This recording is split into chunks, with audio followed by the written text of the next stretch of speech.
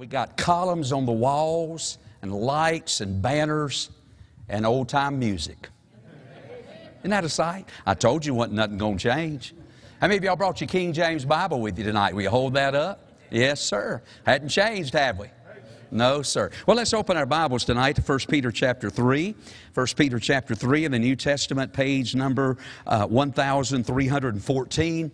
If you'll just join me there, I want to read a verse in a moment and say some things about this verse, and then we're going to jump right back into our Bible study tonight. 1 Peter chapter 3, 1314 in the old Schofield Bible. I'm so glad you're here. Thank you for coming and loving your church, loving the Lord, and I appreciate you being here. And I hope the Lord will just help us tonight. All right, 1 Peter chapter 3. Pray for the service this Sunday. I'm preaching about Calvary right now, and boy, I was just working on that today, and boy, my heart got blessed. And I don't know what's going to happen Sunday. It'll probably be cold and indifferent again by Sunday. But I tell you what, it sure blessed my heart today, just walking around Calvary. And so I hope you'll be here Sunday morning and then pray for the services. Let's ask the Lord to give us a good day Sunday. 1 Peter chapter 3, if you're there, would you say amen? All right, let's bow our heads. Let's have prayer, and we'll jump into this tonight. Father, I do pray that you'd open our hearts and our eyes of understanding tonight. And God, help us as we move through some more very important words of our Bible that we need to be familiar with as we live out these last days. And I pray that, God, the message tonight will encourage us as well as convict us. Help us, I pray, in Jesus' name. Amen. You know, if you've been with us over the last several services on Wednesday evenings, then you may recall that we're currently in a series of messages that I've entitled Bible Words That Every Child of God Should Know. And just like the title suggests, it's a series of messages based upon great words of the Bible, great Bible words that every child of God ought to be familiar with. I came across this week, just reading, a good statement the other day when it comes to our relationship as the people of God to our Bible. All right? So here I've asked our men, if they will, to put this up on the screen. I want to leave it up for just a moment, but let me read this statement to you. All right? It says this: the child of God is to know the Bible in his head. He's to stow the Bible in his heart. He's to show the Bible in his life. And he's to sow the Bible in the world. Now, let's just stop and break that apart for just a moment, because what a great statement that is. You might even want to write that one down. Get your camera out and take a snapshot of that while it's up on the screen, because that is a great statement when it comes to our relationship to the Word of God. Every child of God, number one, ought to know the Bible in their head. We ought to be familiar with what the Bible has to say. You know, it's a sight when somebody's been saved 40 years and they still don't know what the Bible has to say about certain things. And so we ought to know it in our heads. There's an old verse back in the book, a verse back in our Old Testament, and I want to say it's in the book of Hosea, but it says this: my people are destroyed for a lack of knowledge. Boy, we want God's people to know the Bible in their head, but then we ought to stow it in our heart. What does that mean? That means memorize the Bible. Commit the Bible to memory. I read you that verse last week, Psalms 119, verse 11. Wherewithal shall a young man cleanse his way? By taking heed thereto according to thy word. With my whole heart have I sought thee. Oh, let me not wander from thy commandments. Thy word have I hid in my heart, that I might not sin against thee, against God. I tell you what the Bible do. Tucking the Bible away in your heart will kind of keep you out of trouble some. You know what I mean? And boy, if you're trying to put the Bible in your mind and in your heart, it'll keep them old dirty thoughts and things that ought not be in there. It'll keep your mind clean. You know what Jesus said about the Word, John 15:3? Jesus said, now are you clean through the Word which I've spoken unto you. What about that Ephesians 5:26 verse? That he might sanctify and cleanse it by the washing of the water of the Word. You know, tell you something about the Bible? Boy, it'll clean your mind as it runs through. Can I tell you, your Bible, your mind is not going to retain all the Bible. I mean, there's no way that when I read the Bible, I'm going to remember it all, or even remember all the details or all the stories of the Bible. But I'll tell you what, when it runs through my mind, what it does, just cleans it up. It's like you ladies that boil macaroni and then you pour it in that thing to let the water drain off of it. You know something about that? Do you call that a cistern? What do you call that? A what? Whatever he said, strainer. Yeah. All right. Well, all right, bless God for y'all from the city, it's a colander, but if you from the country, it's a strainer. Sometime this month, we're supposed to get our chairs if you're from town, or we're going to get our cheers if you're from the country. Whatever you call it. But I tell you what, you know that old strainer, since I'm from the country, it don't hold no water at all. The more water you pour in it, the more it just lets out of it. But I promise you this, as that water runs through it, it cleans that old strainer out. And that's what the Word of God will do to your mind. So we know it in our head, we stow it in our heart, we show it in our lives. Can I tell you something? Buddy, getting the Word of God into you will change the way you live. Can I have an amen? You can't get what is the old saying? Either your Bible will keep you from sin, or sin will keep you from your Bible. But you get the Word of God in your life. Hey, I'll tell you what, we won't have to stand up here and fuss about doing this or not doing that. If people will just get the Bible in their life, in their heart, stow it in their heart, know it in their head, it'll show in your life. And then what about this? We're to sow it in the world. That's why I encourage you, get your pocket full of tracts. Go out in the world. When you go to Walmart, lay it down over at the pork and beans. You know, as you go to Target or wherever you go, Food Line, put it over in the rice section. Take the Bible, sow it in the world. I'll tell you what, seed does no good as long as it's not in the field. And the field is the world.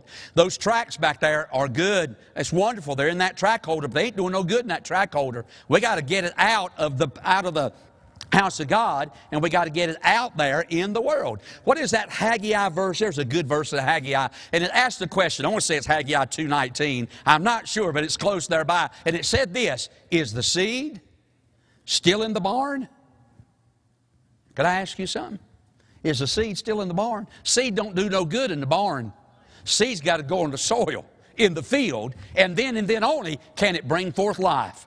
And we got to get the seed out of the barn and get it into the field.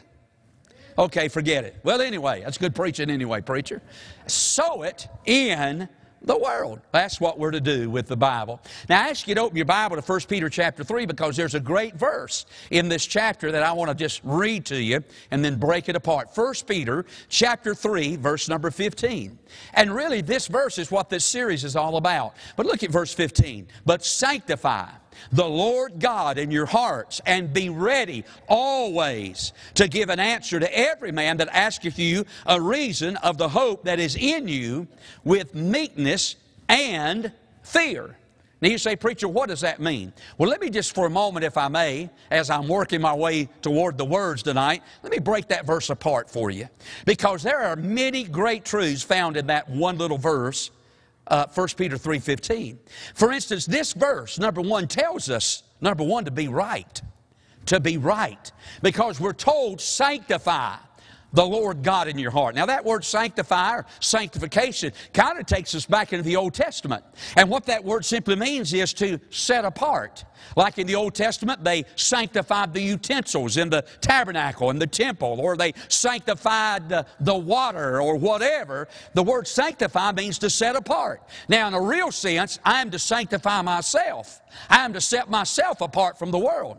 I'm to be different from the world. Can I have an amen? Come out from among them, saith the Lord, and be separate, saith the Lord. Hey, we're supposed to sanctify, set ourselves apart. But in a real sense, as we get into the Bible and read the Word of God, we set our hearts aside for the Lord Jesus.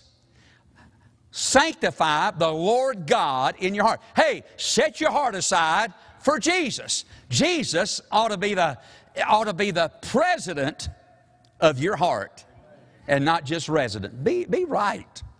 Number two, be ready. Now, why should we be ready?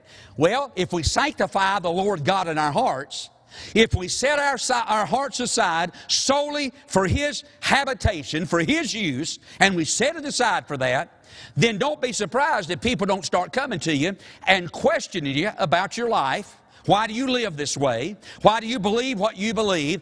And we are told at that point we are to be ready to give them an answer.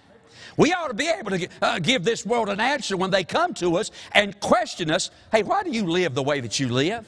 And furthermore, why do you believe what you believe? The Bible said you be ready. Be ready to give them an answer. Look at that word answer. That's where we get our English word apology from. or apologetics from. Now, that doesn't mean go around and just apologize to everybody that Jesus lives in your heart. Oh, I'm so sorry, forgive me, Jesus just lives in me. That's not what that means. The word apology or apologetics means a defense of the faith. So when somebody comes to you and says, hey, I got a question for you. I notice you don't do this. I notice you don't drink. Hope you don't. Hey, I notice you don't cuss. Hope you don't. I notice you don't smoke weed. Hope you don't. I notice you haven't robbed a convenience store lately. Can I ask you something? Why don't you do those things? Be ready. Be right, but be ready. Hey, give them an answer. Hey, stand up for your faith. Hey, speak up for the faith. Hey, tell them why there's a difference, and be ready to give them an answer. Give them an answer. Be ready to defend what you believe and how you live. Be ready. Be right, be ready, but then be respectful. Notice that last phrase. How do we do it? With arrogance, brazenness, brashness. No, how do we do it? We do it with what? Meekness and fear. Why are we to do it with meekness? Why do we answer the questions that people ask us? You can do that, I can do that, and still have a good spirit about us, can't we? I mean, I don't have to get all red-faced, my veins pop out my neck, and say, bless God, I'll tell you why I don't rob convenience store, or you low-down sinner, you dirty, rotten, filthy, ungodly fornicator. You're not going to win anybody like that, and neither am I. We do it with what? Meekness and fear. We're respectful as we do it. Well, that's why we're going through this series right now. It's simply because we're trying to get us familiar with good Bible words. Now, I'm not trying to go over these words so you can win an argument. That's not what this is about. Jesus didn't call us to be lawyers to win arguments. He called us to be what? Witnesses. To give testimonies. That's what a witness does. A witness don't get up on the stand and argue with the lawyer. Not supposed to. He doesn't argue with the judge. Witness just gets up there and tells what he saw, what he's seen, what he experienced, what he felt, what's happened. I mean, he's a witness to give a testimony. And that's what we're supposed to do out here in this world. We're not arguing, trying to win arguments with people. We're just trying to be a witness, give a testimony. And by the way, have you ever thought about this? They can argue what we would say about the Bible as such, but they can't argue with you when you start telling them what God did in your life. There's no argument against that. There's nothing in the world like a changed life that'll reach the heart of a lost sinner. And so we're to be, the Bible said that we're to be respectful, and we're going over these words just so we can know what the Bible has to say. We're familiar with great Bible words. Now again, we're using the English alphabet. We started with the letter A, and we're all the way down now to the letter G. Now I got to tell you, whoa, man, did I struggle this week. Because to be honest with you, when I went to the H words of the Bible, once again I found out that most of the H word in our Bible, the words that begin with the letter H, are either people or they're places. I mean, there's not, a whole lot of, maybe I should say, doctrinal words that begin with the letter H.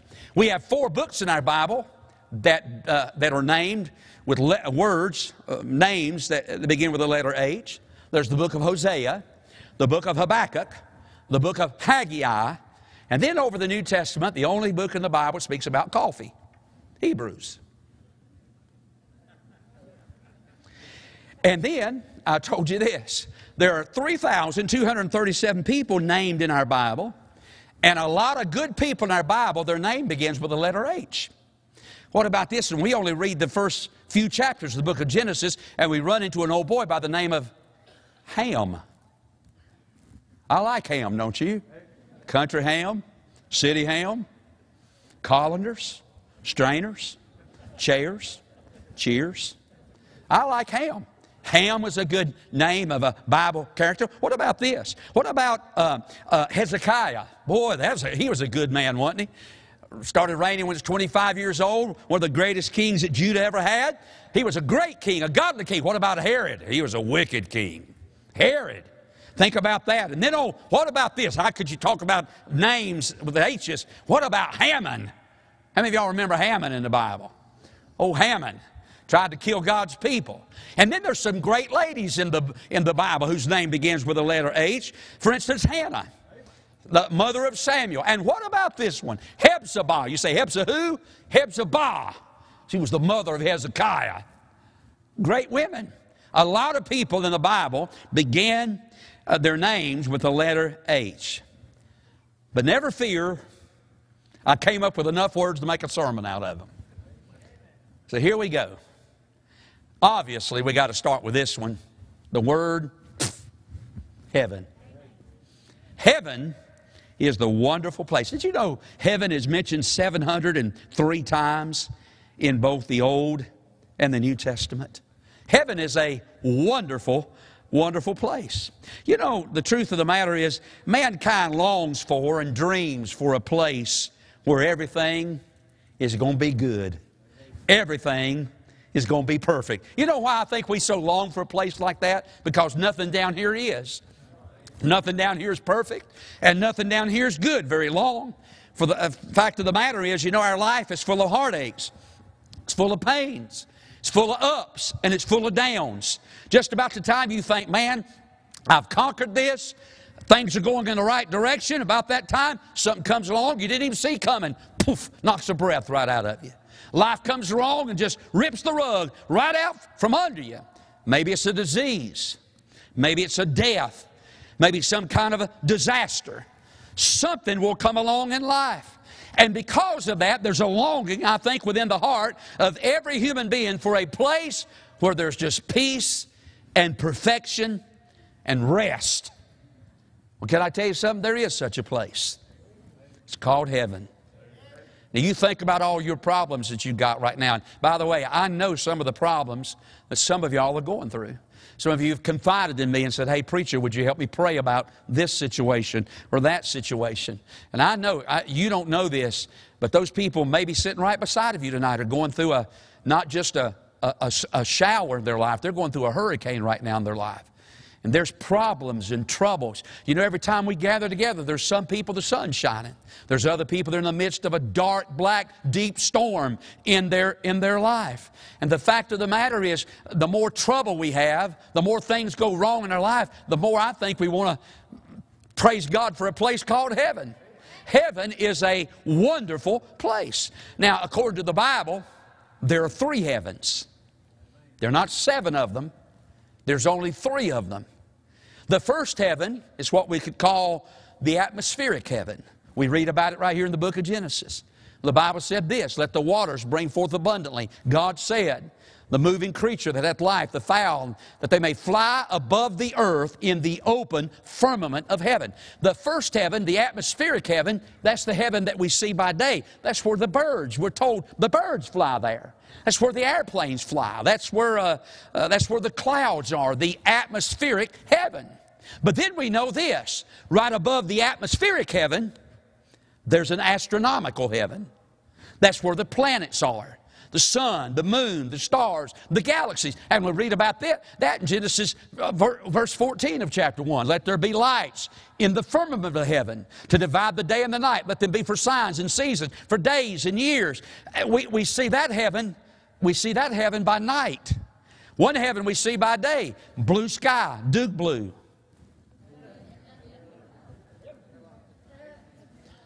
Blue, who cares this year? Who even cares? Blue, dark blue, light blue, blue, blue. Who cares? Can I have an amen? I didn't even watch the first snap of football this year. I'm so fed up with this political mess. Can't even watch sports anymore. That's about all I watch anymore is Green Acres. Comes on every night, 9:30, right after Gomer Pyle. 2 episodes of Andy. The Carol Burnett show. It's about all it's worth watching. I get more of that than I do Lester Holt, NBC Nightly News. Now, what was we talking about? That's right, chewing tobacco. Bless God, we're again that. Rot your teeth out. What was we talking about, y'all? Colanders, strainers. Astronomical heaven, yes. I ain't eaten supper yet, y'all forgive me. That's the heaven we see by night. So you go outside tonight, look up, see the stars, the moons, the planets, and the galaxies. That's the astronomical heaven, heaven number 2. But then above that heaven, there's a 3rd heaven. And we read about that third heaven over the book of 2 Corinthians chapter 12, when Paul said, after being stoned in the city of Lystra, Paul said, I was caught up, if you look in that last phrase, he was caught up to the third heaven. The first heaven we see by day. Second heaven we see by night. Third heaven we only see by faith. And that's the heaven where God lives. And that's the heaven where our loved ones are right this very moment. Saved loved ones are there in heaven. Now here's the thing that gets me about heaven, and that's this. Jesus on this earth is preparing a house, a place for Himself right here on this earth. Can you believe that? Jesus right now on this earth is preparing Himself a place upon the earth. Let me tell you what it's called. The church. Matthew 16:18, Jesus said, Thou art Peter, and upon this rock I'll build my church, and the gates of hell shall not prevail against it. God is building Him a house. God is building Him a place right here on this earth. But here's what's amazing. God's building Himself a place on the earth. God's building us a place in heaven. And guess what? It's called a house. Jesus said in John 14, Let not your heart be troubled. Ye believe in God, believe also in me. Can I just say that again, because I like to say this? Hannity didn't say that. Jesus said that. Can I have an amen? He don't even finish it. He says, let not your heart be troubled. The rest of it says you believe in God. You know, the only people that don't have to have heart trouble, I'm talking about being afraid and all that stuff in this day in which we live. Only people that cannot have heart trouble, fear and all that stuff is people who believe in God, believe also in Jesus. And then he goes on saying, my Father's house are many mansions, not rooms, praise God, not cabins, mansions. Can I have an amen? Mansions, if it were not so. I go to prepare a place for you. Jesus is building Himself a place on the earth. He's building us a place up there in heaven. And here's the thing that gets me about that. Think about this. You know, down here on this earth, there are some beautiful things on this earth. I went to California, I don't know, 4 or 5 years ago to preach. And I was flying on Southwest Airlines. And I don't know this to be the case, because they may fly everywhere. But anyway, when I had to go to Atlanta, and God knows the rapture is going to run through Atlanta. And so I had to go to Atlanta. And then from Atlanta, I flew straight to L.A., the LAX in Los Angeles. And so to get out there, we went, I guess, the southern route. We went across like the southern part of the United States. But anyway, when the pilot got to, when we got to the Grand Canyon, flying over it, he said, I don't know if he should have done this or not, but he said, anyway, for you that have never seen the Grand Canyon, he said, if you'll look out the left side, I'm going to dip the left wing so you can see the Grand Canyon. And I happened to be sitting in the window seat on the left side. A boy from Toast, North Carolina, flew over the Grand Canyon, praise God. And he dipped that wing, and I'm thinking, oh my goodness. All the colored rock and just a hole in the ground. And it was beautiful. And yet everything on this earth that God did, He did it in only 6 days. But He's been working on our place in heaven for over 2,000 years. Can you imagine how beautiful heaven must be? Can you imagine how wonderful it's going to be when we get over there? There's heaven. That's a good Bible word. That's the wonderful place. Here's another Bible word. Hell. That's the awful place. You know, the same Bible that affirms the reality of a wonderful place called heaven also confirms the reality of an awful place called hell. Now, I get it. I understand in the culture that we're living in today, they're becoming increasingly skeptical about this place called hell. In the USA Today poll recently, they did a poll on how many people believe in a place of eternal punishment. And only 59% of the people that they polled said they still believe in a place of eternal punishment. And I think the further we go along and the more educated we become, the less people are going to believe in a place that's called hell. You know, to most people, hell's nothing more than just a cuss word. But I want to tell you something. If you believe in hell, you're not crazy. If you believe in hell, you do not lack education. Can I tell you something? If you believe in hell, you're not a moron. If you believe in hell, you believe what the Bible said. Jesus himself affirmed the reality of a place called hell. In fact, let me tell you this, if you deny, or not y'all, but if anybody denies the existence of a place called hell, you might as well be calling the Son of God a liar. Because Jesus constantly affirmed the fact that there is a place that's called hell. Now we know that hell wasn't created for man. When God created a place called hell, He did not create it for man. In fact, we read this in Matthew 25:41. The Bible said this, "Then shall He say also unto them on the left hand, Depart from me, ye cursed, into everlasting fire, prepared for" who? The Democrat. No, I mean not the Democrat, the devil. Slipped right out. I'm sorry I'm putting it back. And oh, does it taste bad. Not the Democrats, almost said it again.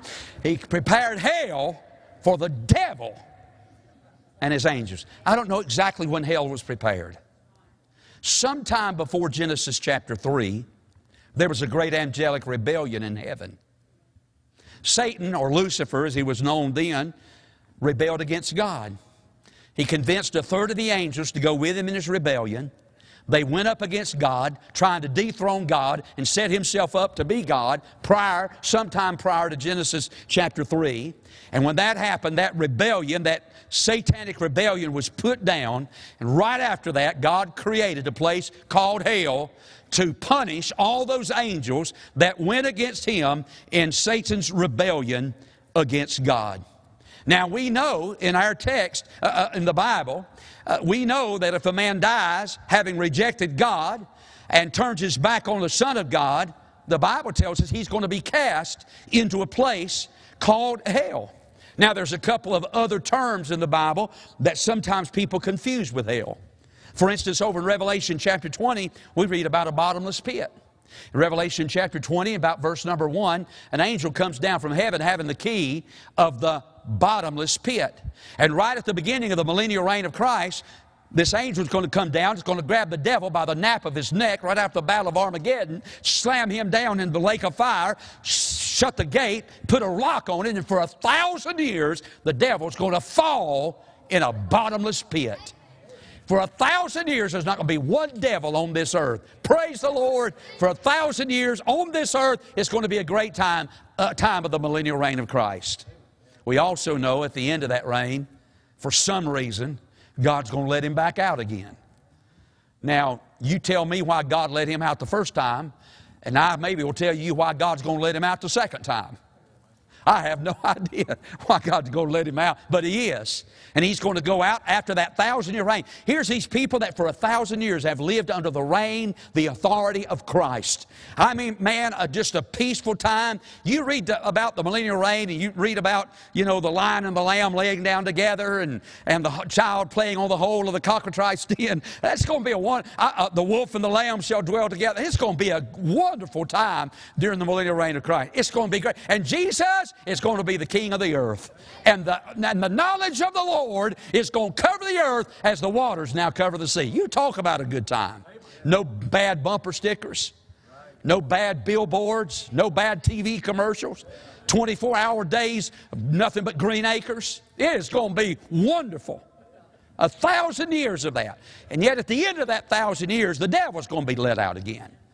And he's going to go out and start deceiving people. Oh, my goodness. Can you believe people like that's lived under the reign of Christ for 1,000 years is going to be deceived at the end of time? And then the Bible said this, there's a bottomless pit, but there's also a place called the lake of fire. All right? When people die today, people die without Jesus, they go to hell. They don't go to a bottomless pit, they go to hell. The devil is going to be cast into a bottomless pit for 1,000 years, the start of the millennial reign. But then after all is said and done, at the judgment of the great white throne, we read about the lake of fire. And the Bible said this, whosoever was not found written in the book of life was cast into the lake of fire. And can I say this, when people go to the lake of fire, that is not a place. Herbert W. Armstrong, the Worldwide Church of God, teaches annihilation in hell. You don't go to hell, you don't go to the lake of fire, just burn up and it's over with. It is an eternal place of torment. I can prove it. In Revelation chapter 20 and verse number 10, we read these words right here. The devil that deceived them. Now wait a minute, we're 1,000 years The millennial reign of Christ is over. 1,000 years has gone by. The Bible said the devil that deceived them, all those people that lived during the reign of Christ, the millennial reign of Christ, and he was cast into the lake of fire and brimstone where the beast and the false prophet, and say the next word with me, they got cast in there at the start of the millennial reign. And 1,000 years later, we're told they are still there.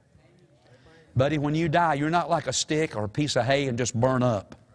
And when you die, if you reject God, Jesus said in John 8:24, if you therefore die in your sins, where I am, you cannot come. Ladies and gentlemen, there's only two places you can go, and that's a place called heaven and a wonderful place called heaven, an awful place called hell. I read this week. I'm going to start using this in funerals. But it said this: a man's life is made up of 20 years of his parents asking him where he's going, 50 years of his wife asking him, where you been? And then the last time we see him on earth at his funeral, people say, where'd he go? I'm going to start using that at funerals. Hey, where are you going? 20 years, 50 years. Where have you been? You're dead. Where'd he go? Only two places, friend. Wonderful place called heaven. Awful place called hell. There's a third good Bible word, good night, and here's the third one. Boy, we don't hear about this one much no more. Holiness. Holiness. Did you know the word holiness, or a form of it, is mentioned 623 times in the Bible? The word holy means to be blameless or pure. We know in the Bible there's a lot of stuff in the Bible that's called holy. For instance, there's a holy place. Remember in the tabernacle, there's a holy place. And then you walk behind a curtain, and there was the holiest of all. There's a holy place, holiest of all. There's a person in our Bible called the Holy Spirit. There are men in the Bible who were called holy men of God. We're told that God is a holy God. We're told that God in the Bible, one of the names for God in the Bible is the name holy. In Isaiah 57, verse number 15, I'll have to find it right there. It's in there somewhere. And it says, there it is, for thus saith the high and lofty one that inhabiteth eternity, whose name is what? He said, I thought his name was God. It is. He's a holy God.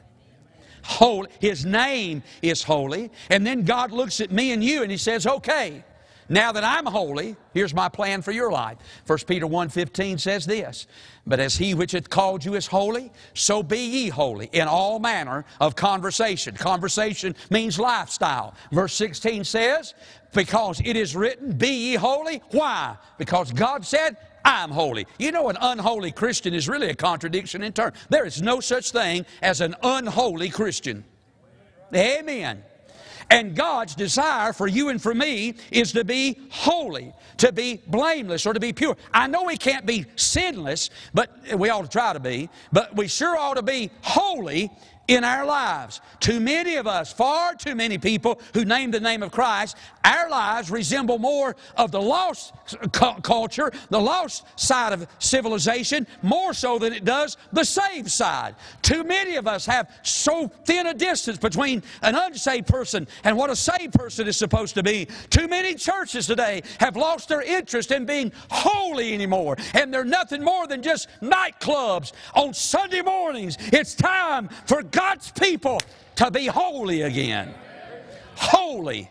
Holiness. That's a good Bible word. God commands that. In fact, I'll tell you, I think when we stand before the judgment seat, maybe one of the questions we're all going to be asked to drop our head about is, hey, why weren't you holy? Holiness. And lastly, watch this one. Yeah. Hypocrite.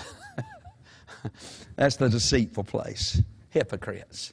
How many of you have been witnessed from before, and first thing they do is throw up some old hypocrite to you? They know. What is a hypocrite? A hypocrite is a play actor. A hypocrite back in the days of Jesus in the Roman Empire, they would have masks. They didn't necessarily dress up in costumes or something like they do today, but they'd put masks on and they would play a part. You know, I think about, when I can't help but think about a hypocrite, I think about Charleston Heston. Wasn't he the one that played Moses? Can I tell you something? wasn't a bigger atheist in America outside of maybe Madeline O'Hare than Charlton Heston. And he played Moses, for crying out loud, in the Ten Commandments. And I used to watch that before Green Acres come on. What a hypocrite. Moses walking up Mount Sinai, hearing the voice of God. Thunder, lightning, him throwing his rod down. What a hypocrite. You know what he was doing? He was play acting. He was pretending to be something that he wasn't. I got to do this real fast. I want to give you five characteristics of a hypocrite. First of all, number one, hypocrites pretend to be something they're not. I already said that. Look at this verse, Matthew 23:28. Even so you outwardly appear righteous unto men, but within you're full of hypocrisy and iniquity. Outwardly. You got your mask on outwardly. How many people come to church on Sunday morning and put their Christian mask on? Walk out the doors, take it off, go to the restaurant and cuss the waitress out. I asked the waitress not long ago, I said, do you work on Sunday morning? She said, I do. I said, does a lot of church people come to eat at the restaurant on Sunday morning? She said, they sure do. I said, are they good people? She said, they're terrible. They're just terrible. And she said, I'll just tell you, the worst kind of them too is the Baptist. I said, ma'am, I'm glad I asked you. I pastor over at the Methodist church, not far from here. I had a man call me not long ago. Seriously, some of our people went out to eat after church. They went out to eat, gave the waitress a hard time, and then left him a tract with the church name on it. He called over here and got after me because some of our people went and acted like a bunch of crazy maniacs and wouldn't leave him a tip and laid a tract down. God help us. If you're going to do that, get one of Gospel Lights tracts. Pretend to be something we're not. Symptom number two. Oh, I wrote down here. Hypocrites love the praise of man. Matthew chapter 6 and verse number 2 says this. The last phrase, they sound a trumpet before thee in the synagogues, in the streets, that they may have glory of men. Hypocrites pretend to be something they're not. Hypocrites love for people to come by and pat them on the back and praise them. Number 3, hypocrites are more concerned about correcting others than they are correcting themselves. Matthew chapter 7, why beholdest thou the mote that's in thy brother's eye, but considerest not the beam that's in thine own eye? First, or how wilt thou say, thy brother, let me pull out the mote out of thine eye, and behold, a beam is in thine own eye. First, cast out the mote, the beam out of thine own eye, then shalt thou see clearly to cast out the mote out of thy brother's eye. Hypocrites are more concerned about correcting others than they are correcting themselves. Number 4, hypocrites put more emphasis on the outside than they do the inside. Matthew 23:25.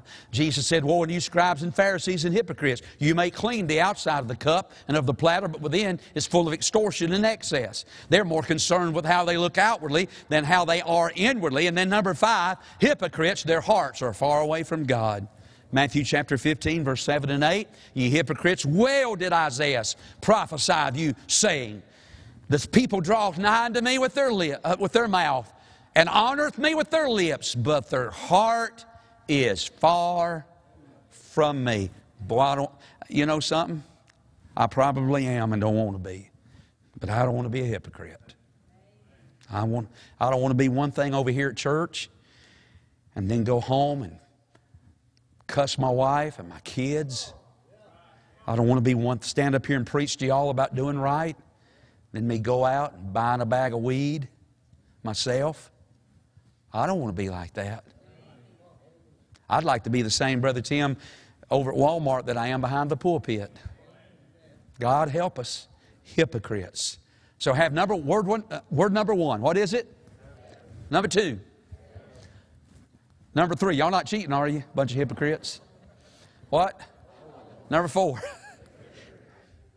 H words. Let's pray. Father, help us tonight, please.